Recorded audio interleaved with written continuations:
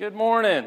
Good morning, brother. So good to see all of you here today, and it's not raining, which is always good. It seems like it was raining every day. And speaking of rain, hopefully our work over here will continue. It's looking better, and so that's coming along. And in conjunction with that, we have our pancake breakfast. And if you don't like pancakes, you can go ahead and leave now. But we're having pancakes Wednesday morning, and from 7:30 to 9:30 with our big payback. And so we pray for success so that we can continue to restore and renovate and to be good stewards of this building. There's been a little deferred maintenance over a few years, and so we're hoping to catch up. And we continue to catch up, and we're grateful for all of the generosity and for all of the hard work that many of you have done. We're going to be looking at 2 Kings chapter 5. And if you have your Bibles, turn to 2 Kings chapter 5. And before we get into it and launch into the text, I want us to think about everybody's favorite thing, going to the doctor. Isn't that just the funnest? When you get to go to the doctors, it's up there with going to the dentist, isn't it? We just love going to the doctor. And that's something that I'm actually getting used to, because there wasn't a health plan for a struggling musician living some kind of bohemian lifestyle back years ago. So I just didn't go to the doctor. And now I'm having to try to figure that out, going to the doctor. But I'm reminded of a story of a man who went to the doctor with his wife. And the doctor was examining the man, and then he took the man's wife over to the side and started talking to her, and said, "Well, I'm afraid he's not going to make it unless you treat him like a king, wait on him hand and foot, be at his beck and call 24 hours a day, 7 days a week, so he doesn't have to do anything for himself because he has a very sensitive heart." And so on the way home, the man said, "Well, what did the doctor tell you?" He was concerned. And so the wife said, "Well, that you're not going to make it." Going to the doctor and our health is so crucial and important, isn't it? In fact, one person once said, Albert Schweitzer, "Happiness is nothing more than good health and a bad memory." When we feel well, when we have our vitality, when we have our health, it's everything, isn't it? And there's really only one thing more valuable than our health, and that's our soul, our eternal soul. Another person put it like this: take care of your body. It's the only place you have to live. And I wish I would have practiced that in my younger years. I wish I would have thought of myself in that way, that this is the only place I've got to live. And so how am I going to treat it? What do you do when you get home? Do you go home and tear up your house? But yet so many times in our self-destructive ways, we live in these bodies and we don't treat them with the care and the dignity that they need and that they deserve. We do not see them in light of God's creation. We need healing sometimes, don't we? Our bodies need healing. And let me tell you, all healing is God's healing. Whatever healing that you have experienced in your life, it is because of who? Because God designed you in such a way that your body restores itself. Your body heals itself. And isn't it amazing when you see your body being cured? How many times have you witnessed your body heal itself? How many times? How many times have you seen your skin regenerate, your bones mend, or how many times have you seen it in other people's lives? Healing happens. And sometimes we focus on singular events where there is no healing, and forget about the many ways, the myriad of ways that God has healed us over our lifetime and in others. All healing is God's healing, just like all truth is God's truth. If something is true, it's because of God. The truth of rationality, when things make sense, it's because God is a God of reason, of rationality. He's not the author of confusion. Just like all truth is God's truth, all goodness is God's goodness. When we experience something good, it is because God is the locus, the originator, the progenitor of that good. All good gifts and all perfect gifts come from the Father of lights, in whom is no variables nor shadow of turning. So all healing is God's healing. It says in Psalms 41:3, the Lord sustains him on his sickbed. In his illness, thou healest all his infirmities.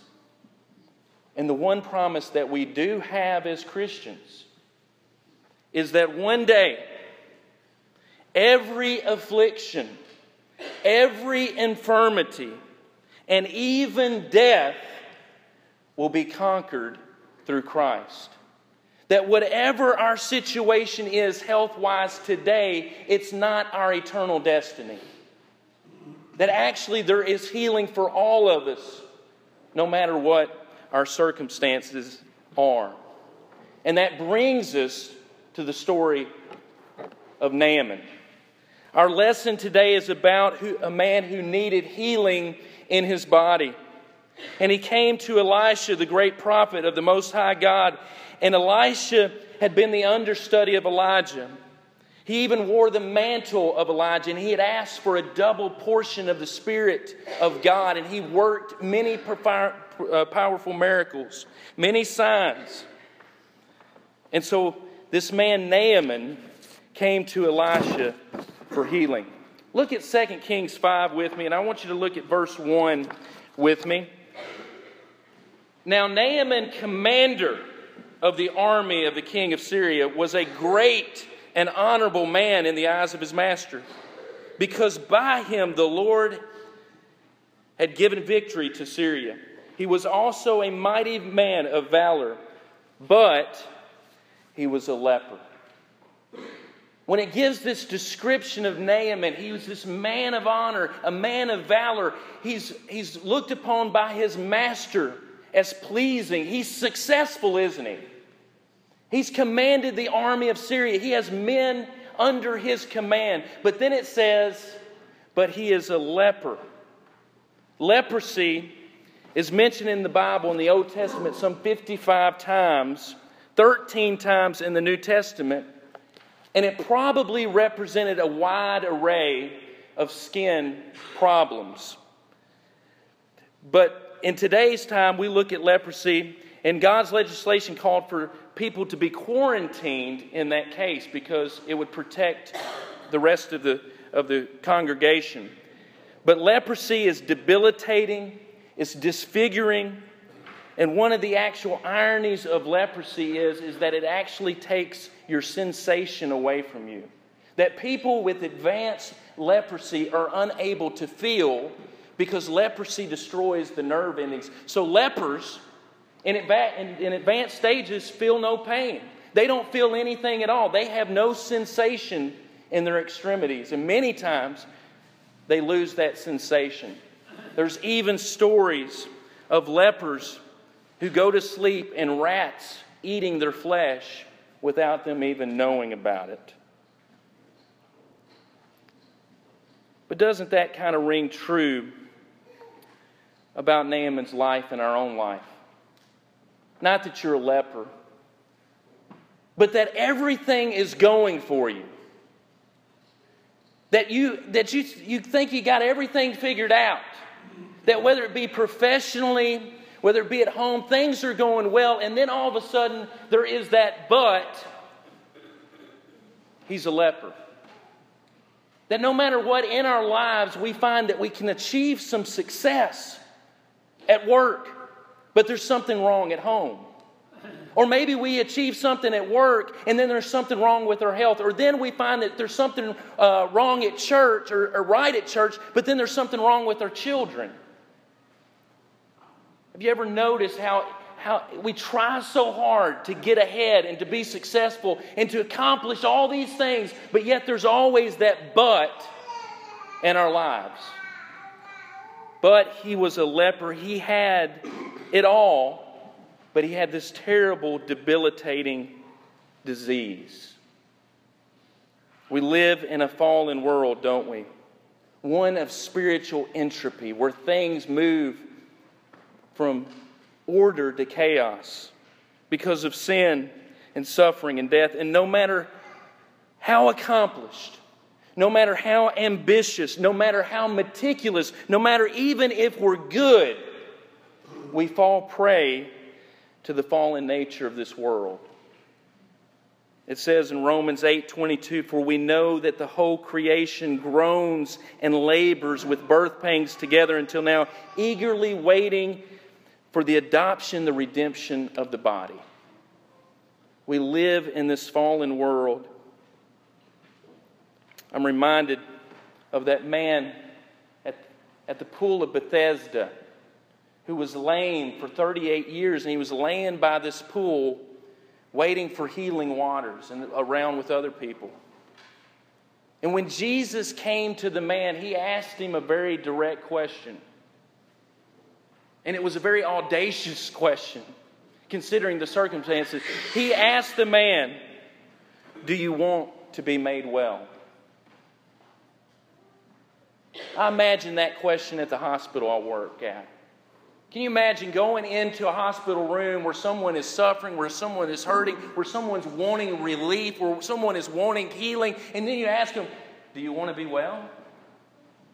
Of course. Of course we want to be well. But healing is a process, and we have to begin that process. Do you want to be well? Do you want to overcome the affliction that's in your life? Do you want to overcome the sin that is in your life? Do you want to overcome the pride and the emptiness that can be in our lives? Do you want to be well? Even Jesus asked us that question. We find that there's an answer in this story. Look at verses 2 and following. "And the Syrians had gone out on raids and had brought back captive a young girl from the land of Israel. She waited on Naaman's wife. Then she said to her mistress, 'If only my master were with the prophet who is in Samaria, for he would heal him of his leprosy.' And Naaman went in, told his master, saying, 'Thus and thus has said the girl who is from the land of Israel.'" Isn't it interesting where the answer comes from? Here is this man of power. Here is this man of prestige. And where does the answer come from? It comes from the servant girl. It comes from a humble place. And so Naaman has to humble himself to receive that from the servant girl. You know, the answer to our predicament resides in a humble place. It resides with Christ. It says of Jesus in Philippians 2:6, "Who being in the form of God, did not consider it robbery to be equal with God, but made himself of no reputation, taking on the form of a servant, and coming in the likeness of men. And being found in the appearance as a man, he humbled himself and became obedient to the point of death, even the death of the cross." If you want to find an answer, it comes from a humble place. It comes from the humblest and lowest hill, the hill of Calvary. It is in the darkest place that we find the light. But what does Naaman try to do? He tries to see things through an earthly perspective. Is what we always do, don't we? We always kind of revert back to how the world works. And that's what he does. Instead of thinking the answer's with the prophet or it's with God, look at what happens. He thinks it's about money. Verse 5, "So the king of Syria says, 'Go now, and I will send a letter to the king of Israel.' So he departed and took with him 10 talents of silver, 6,000 shekels of gold, and 10 changes of clothing. If you're going to get healed, what's it going to take? It's going to take some money. And that's what we always think, right? If there's a problem in this world, what do? What does Washington do? They start throwing money at it. And we think money cures everything.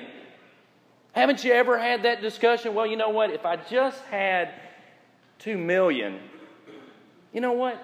I think I'd be all right. I think things would be all right. I think that would be enough. And we hear that conversation that money is somehow the answer to our unfulfillment. It might be one less worry, but it doesn't provide fulfillment, does it? But that's not all. Naaman also came to, instead of the prophet, he went to the king of Israel. He went to a man of power. He thought the answer was not only with wealth, but he thought it was with another man of power. And it happened when the king of Israel read the letter, and he tore his clothes and said, "Am I God to kill and to make alive? This man sends a man to me to heal him of leprosy. Therefore, please consider and see how he seeks a quarrel with me."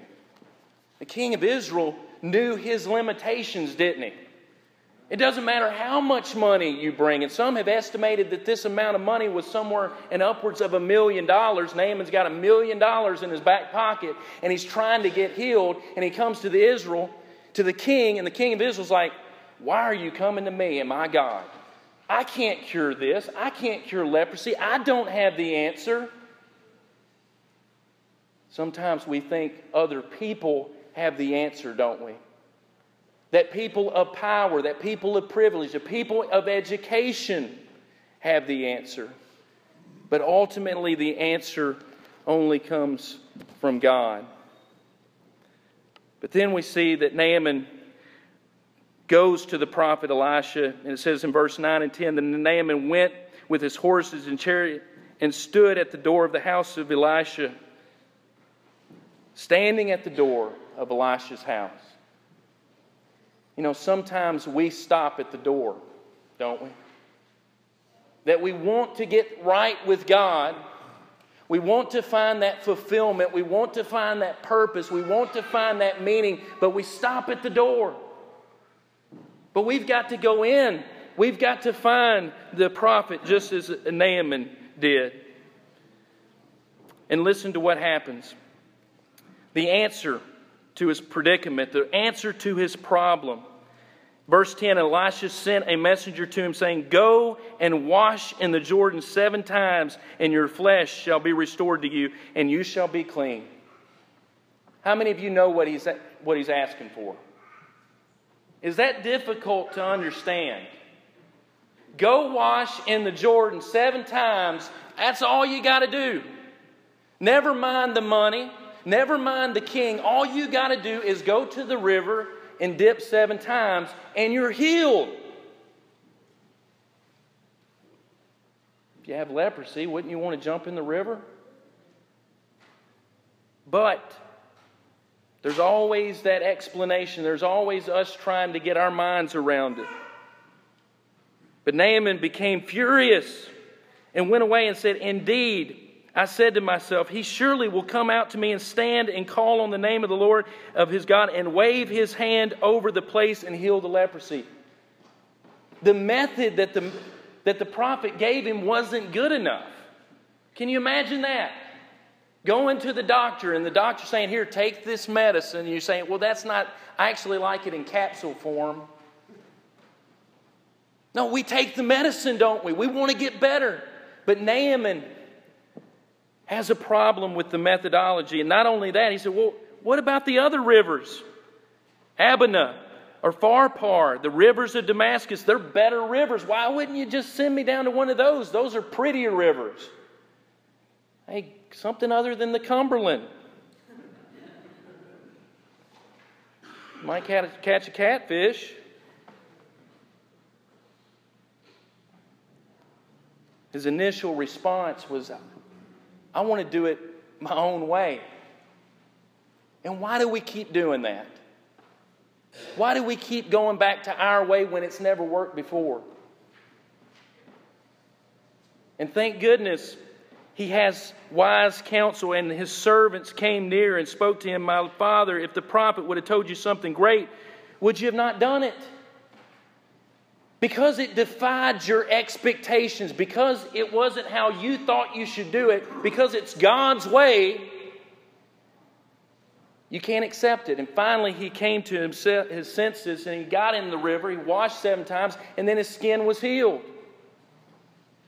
Doing it God's way. Wash and be clean. The fact of the matter is that we all suffer from spiritual leprosy. And it may not be seen on the outer surface. It may not disfigure the face, but it disfigures the soul. And it happens to all of us. Our hearts become hardened. And just as the lepers that lose sensation in their limbs and in their feet, we lose the sensation of our conscience when we live in sin. We become hardened of heart, and we lose that sensibility of what is good and evil. And that spiritual leprosy takes hold of our lives. And we need healing. Every one of us. Every one of us needs God's healing hand in our life. I'll leave you with a story that I've told here before about the great journalist Malcolm Muggeridge, who had lived a life of hedonism. And if you read his writings, he has just the command of the English language. But he was stationed in India doing a news report. And he went down to the river to swim in the river. And he saw a woman off in the distance bathing. And she was naked. And so he began to swim to the woman. And he thought about his wife, Kitty. And there were other times in his life where he was tempted, but he hadn't crossed the line. But he began to swim faster and faster, trying to outswim his conscience. And as he got to the woman, he looked at her, and she turned around, and she was toothless. She was aged. And she was a leper. And he was horrified. And he began to curse the woman inside of his mind and inside of his heart. He was disgusted because it wasn't what he wanted. And as he swam back, he realized that his heart was leprous. That his heart was lecherous because he was doing something he shouldn't do. His evil heart had looked at that woman and had objectified her, and he was going to cross all the lines that you shouldn't cross. And there he hated that woman when really it was his heart that was destroying him. All of us suffer from that. All of us suffer, and we need to wash and be cleansed. The Bible says that if we come to faith in Christ, that we begin to be cleansed of that sin, that when we repent of our sins and we turn from them and confess Jesus to be the Son of the living God, it says that if we're baptized, if we're immersed, if we go wash, then we will be cleansed. Then Peter said unto them, "Repent and be baptized, every one of you, in the name of Jesus Christ, for the remission of your sins, and ye shall receive the gift of the Holy Spirit." Just as Naaman needed to wash and be cleansed of his leprosy, we have to wash and be cleansed of that sin that's within us. And if we take an honest look at ourselves, we know it's there. And it says, "And why tarriest thou? Why wait? Arise and be baptized, washing away thy sins, calling upon the name of the Lord." And not only do we receive healing in that moment of all the sins that we've ever created and ever done, God promises to continually cleanse us as we walk with Him. And He heals us of that fear. He heals us of that worry. He heals us of resentment, of hate, of guilt, of shame, of hopelessness, of depression, of self-hatred and sin. God cleanses us from that. And we can say confidently, by His stripes, we're healed. Do you need healing this morning, either of spiritual or of physical? We stand ready to assist you. If you need to be baptized, we will certainly do that this hour. Or if you need prayers, we will pray with you for spiritual or physical healing. If you have any need, won't you come now as together we stand and as we sing.